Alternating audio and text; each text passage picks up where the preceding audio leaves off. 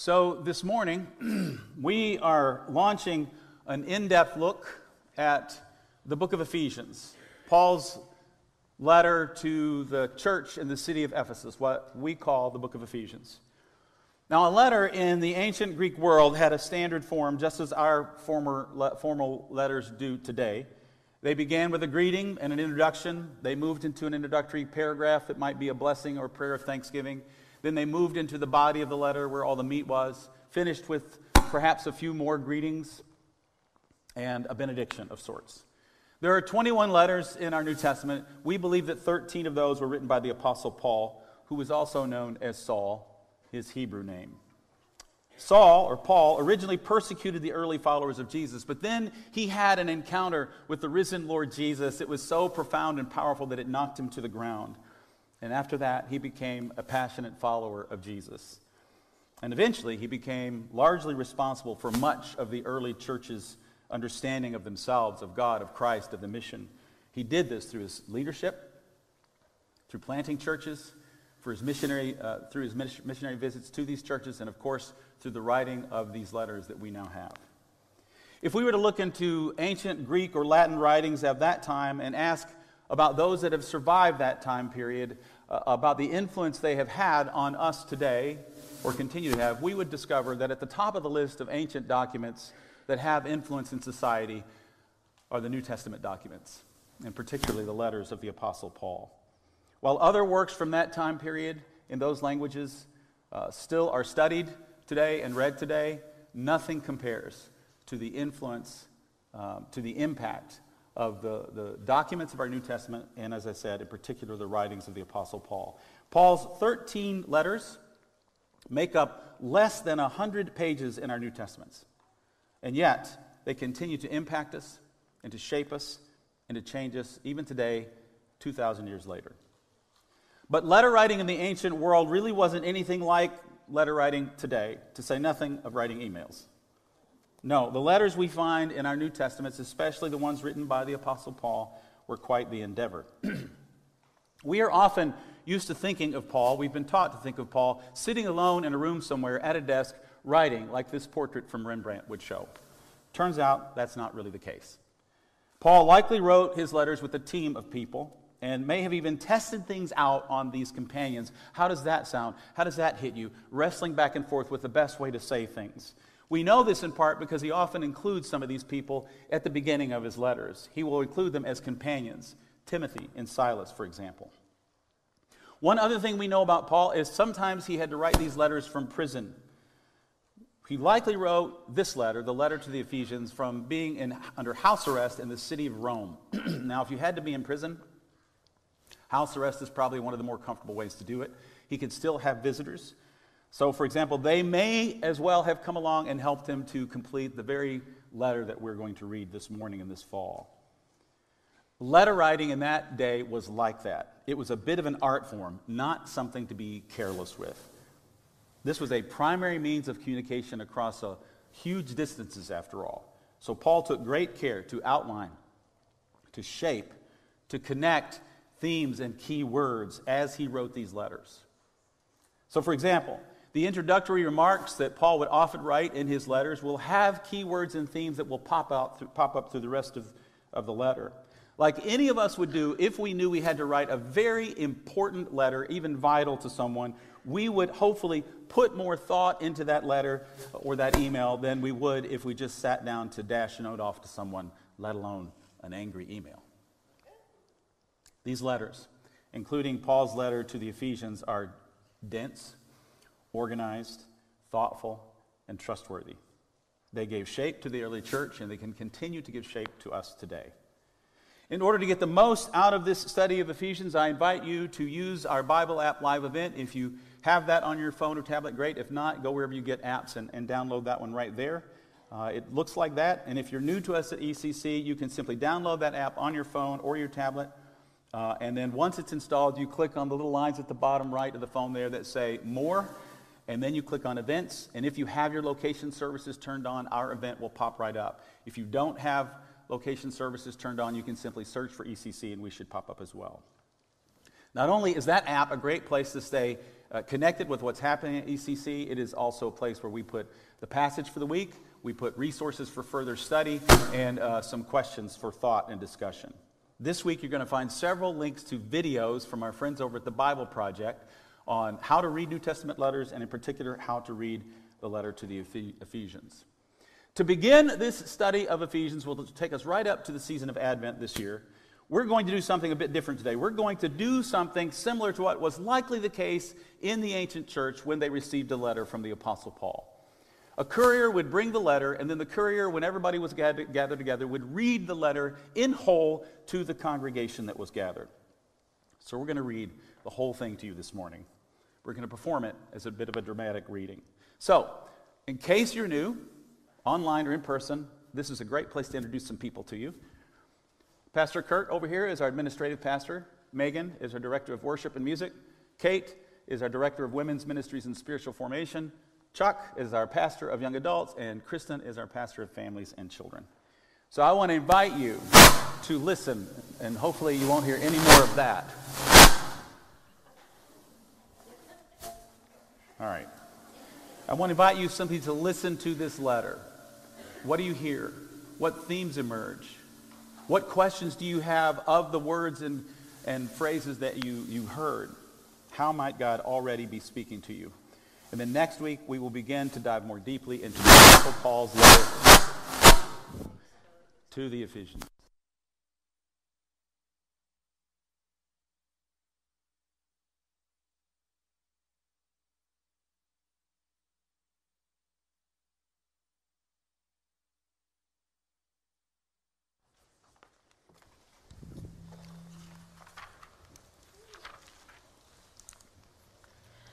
I, Paul, am under God's plan as an apostle, a special agent of Christ Jesus, writing to you faithful Christians in Ephesus.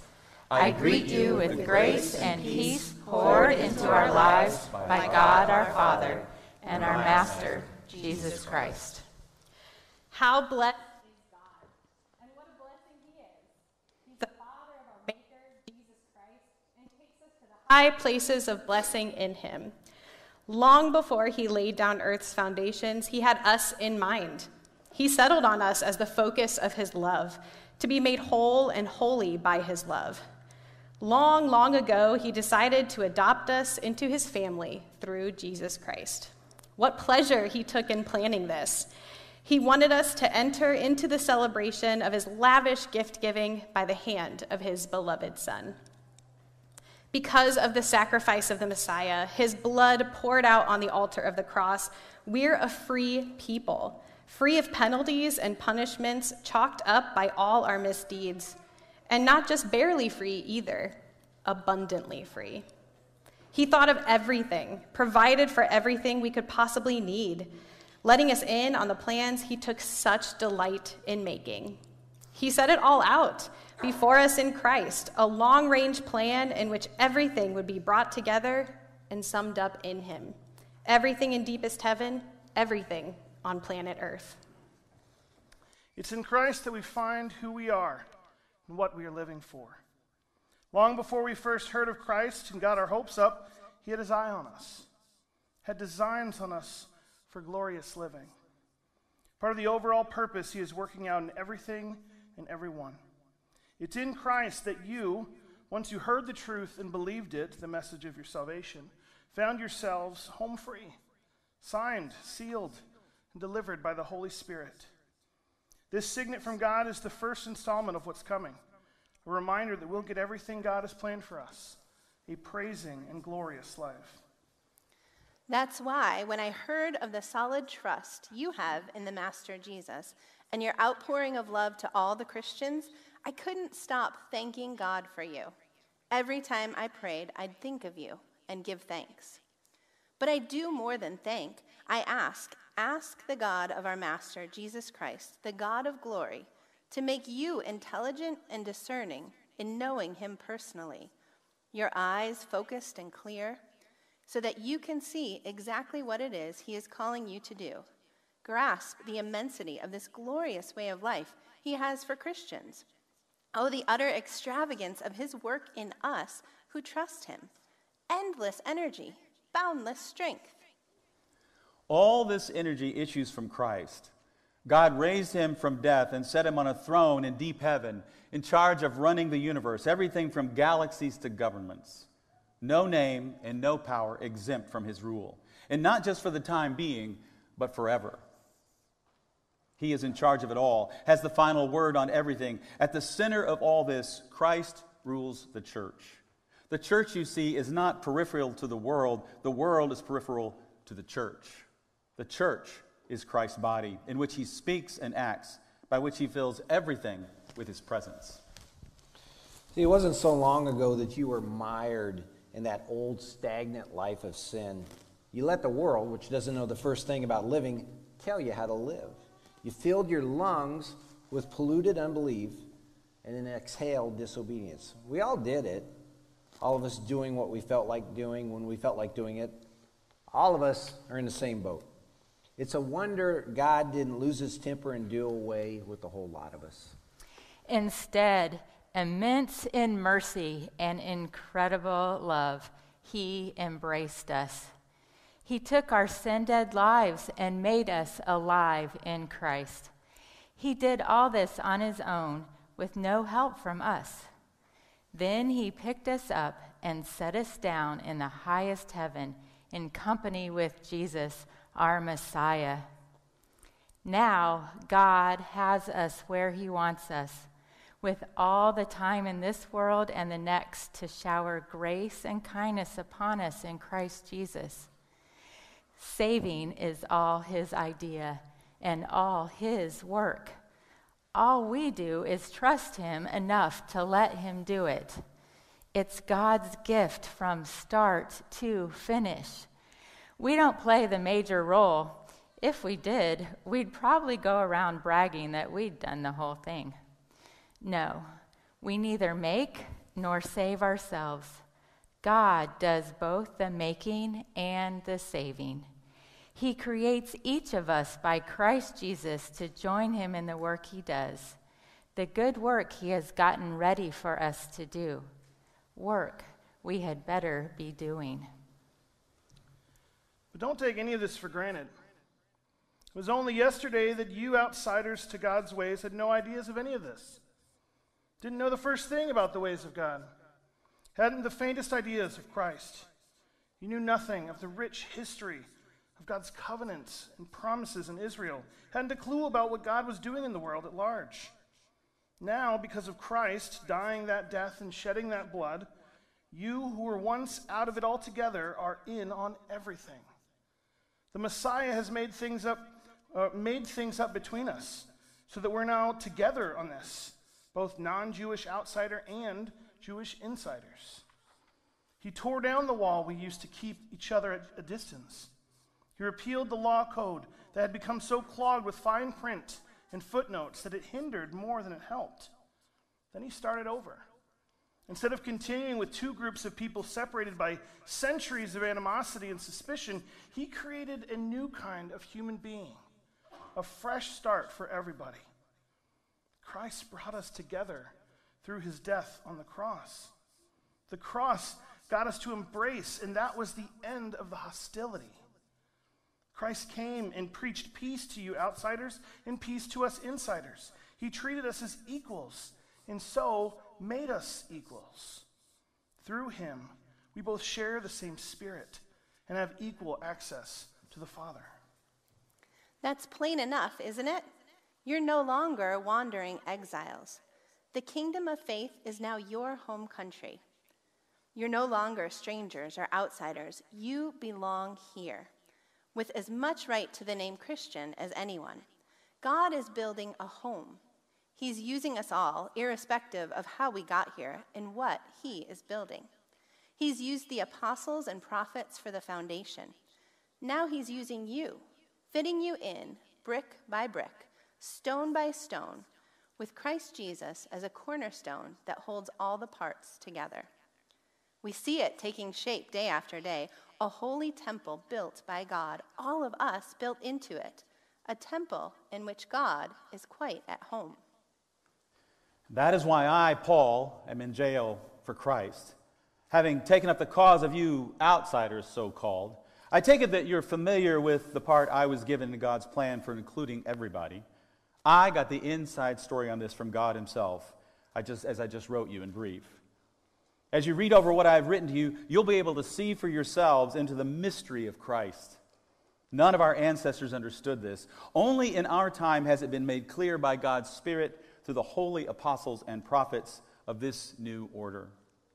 The mystery is that people who have never heard of God and those who have heard of him all their lives, what I've been calling outsiders and insiders, stand on the same ground before God. They get the same offer, the same help, same promises in Christ Jesus. The message is accessible and welcoming to everyone across the board. This is my life work, helping people understand and respond to this message. It came as a sheer gift to me, a real surprise, God handling all the details. When it came to presenting the message to people who had no background in God's way, I was the least qualified of all the available Christians. God saw to it that I was equipped, but you can be sure that it had nothing to do with my natural abilities. And so here I am, preaching and writing about things that are way over my head, the inexhaustible riches and generosity of Christ. My task is to bring out into the open and make plain what God, who created all of this in the first place, has been doing in secret and behind the scenes all along. Through Christians like yourselves gathered in churches, this extraordinary plan of God is becoming known and talked about even among the angels. All this is proceeding along lines planned all along by God and then executed in Christ Jesus. When we trust in him, we're free to say whatever needs to be said, bold to go wherever we need to go. So don't let my present trouble on your behalf get you down. Be proud. My response is to get down on my knees before the Father, this magnificent Father who parcels out all heaven and earth. I ask him to strengthen you by his Spirit, not a brute strength, but a glorious inner strength, that Christ will live in you as you open the door and invite him in. And I ask that with both feet planted firmly on love, you'll be able to take in with all Christians the extravagant dimensions of Christ's love.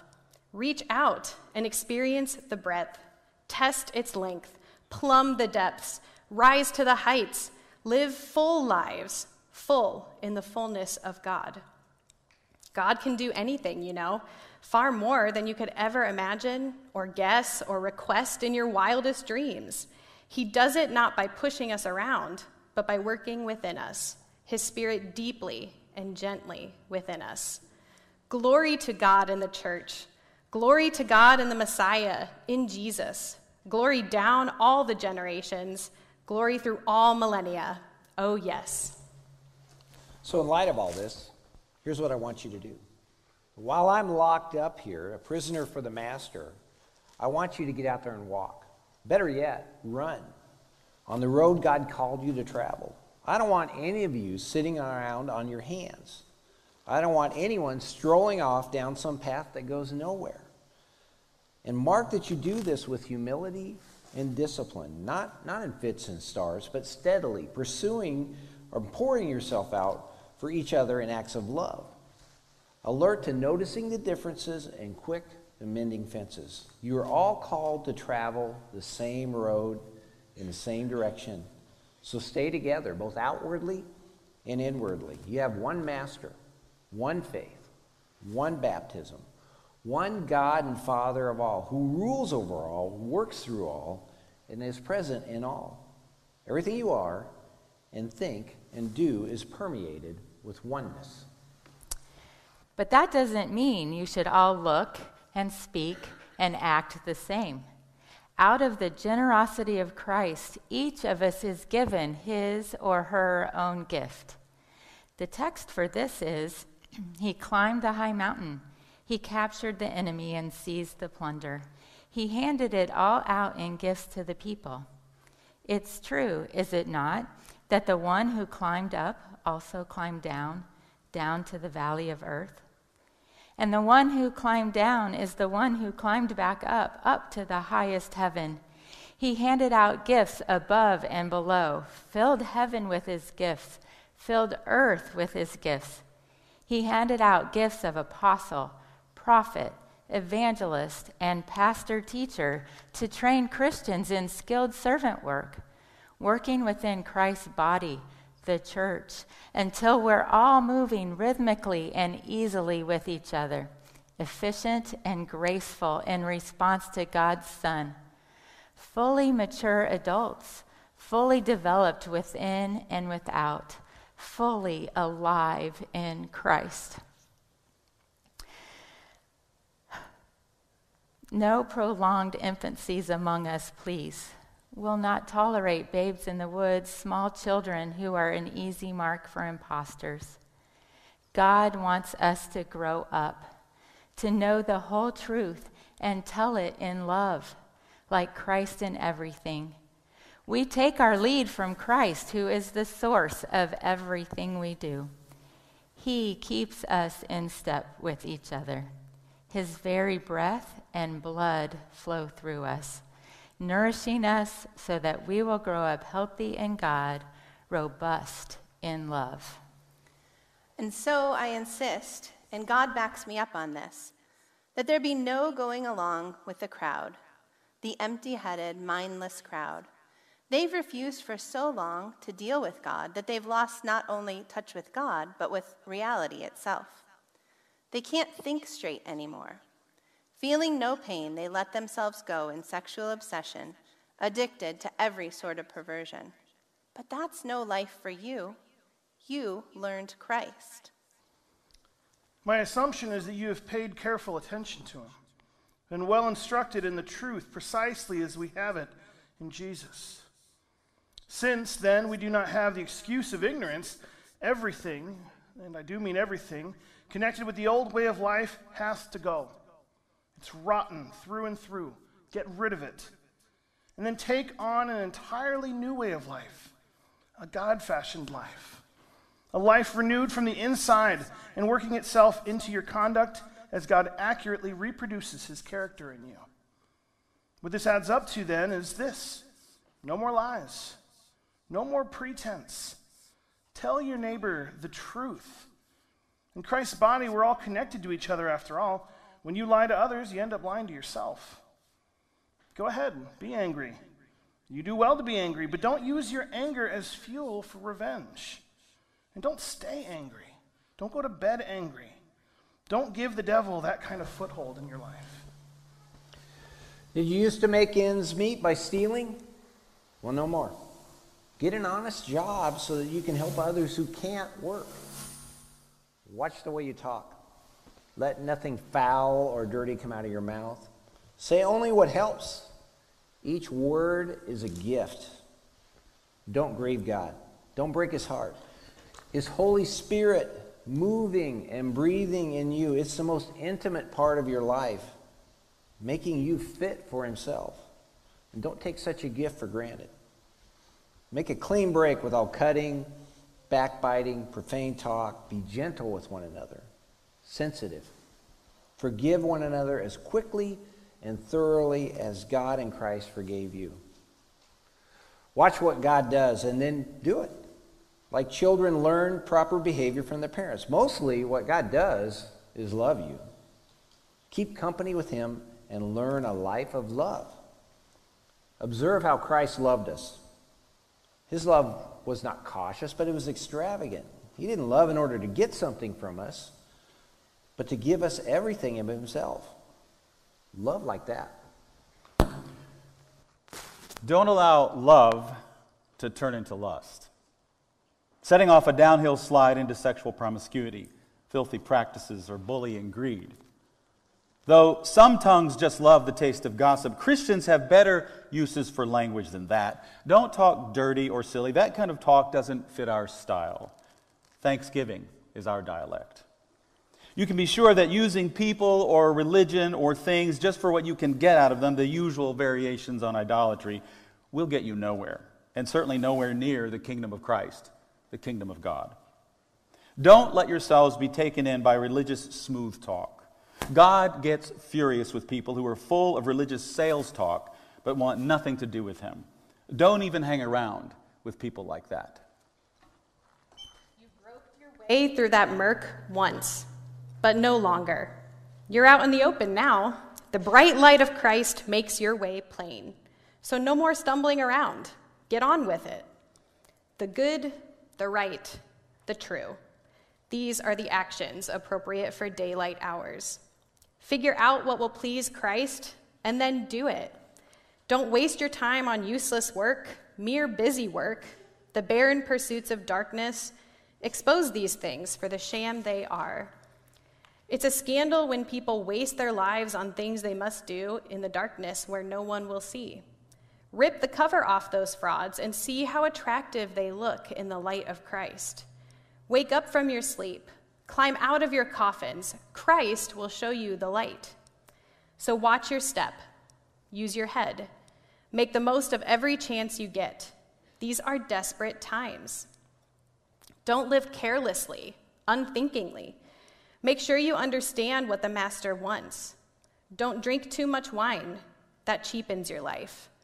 Drink the Spirit of God, huge draughts of him. Sing hymns instead of drinking songs. Sing songs from your heart to Christ. Sing praises over everything. Any excuse for a song to God the Father in the name of our Master, Jesus Christ. Submit to one another out of reverence for Christ. Submit to one another out of reverence for Christ. Submit to one another out of reverence for Christ. Submit to one another out of reverence for Christ. Wives, understand and support your husbands in ways that show your support for Christ.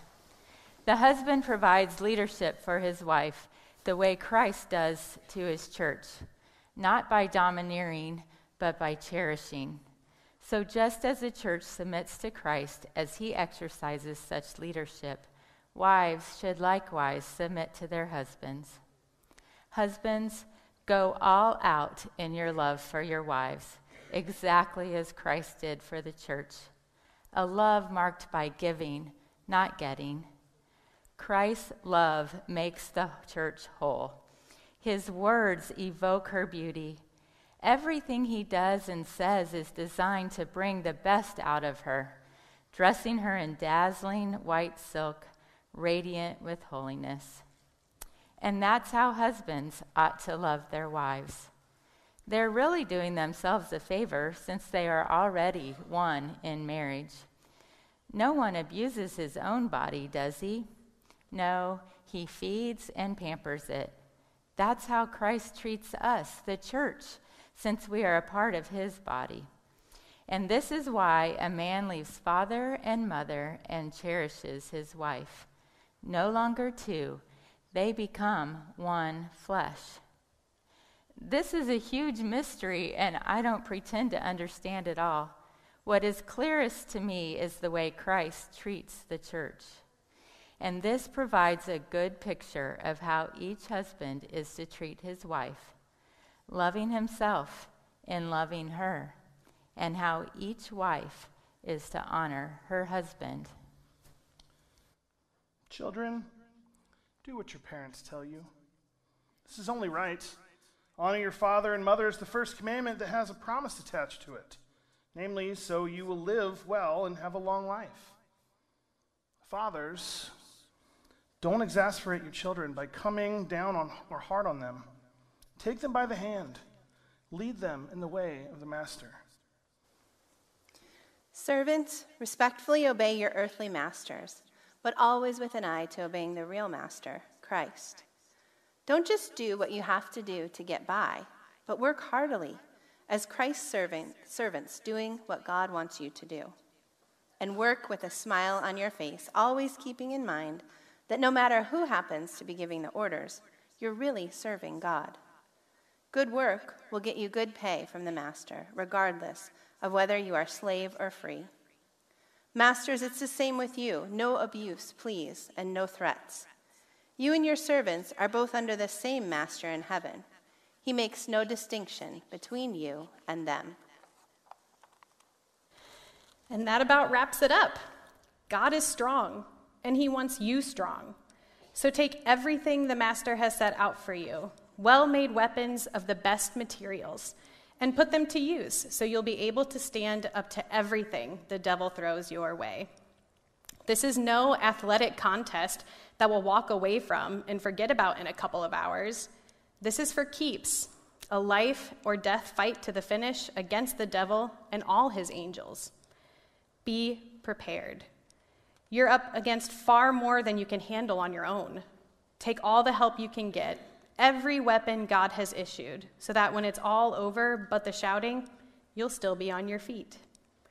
Truth, righteousness, peace, faith, and salvation are more than words. Learn how to apply them. You'll need them throughout your life. God's word is an indispensable weapon. In the same way, prayer is essential in this ongoing warfare. Pray long and hard. Pray for your brothers and sisters. Keep your eyes open. Pray for each other's spirit so that no one falls behind or drops out. And don't forget to pray for me. Pray that I'll know what to say and have the courage to say it at the right time. Telling the mystery to one and all that the message that I, this jailbird preacher that I am responsible for getting out. Tychicus, my good friend, he'll tell you all that I'm doing and how things are going with me. He's certainly a dependable servant of the Master. I've sent him not only to tell you about us, but to cheer you on in your faith. Goodbye, friends. Love mixed with faith be yours from God the Father and from the Master, Jesus Christ. Pure grace and nothing but grace be with all who love our Master, Jesus Christ. This is the word of the Lord. Thanks be to God. Will you join me in prayer? God, we thank you so much this morning for your word from Ephesians, from your word in general. God, we thank you for the ways in which you've delivered us your word so that we may be formed by it, shaped by it, and live by it. Thank you for its honesty and its truth. Thank you for its wisdom. God, we pray that as we engage in this book in these coming weeks, God, you will speak to our hearts. You will call us out in ways we need to be called out. You will challenge us. You will inspire us. Help us to live by these words, God. As the many generations before us have been molded from it, may we be molded from it, so that we may more fully be your people, may be more fully what you designed us to be from the beginning, your beloved human creation. So we give you this word, we give you this time, and we thank you for it. We pray all this morning in the name of the Father, and the Son, and the Holy Spirit. Amen.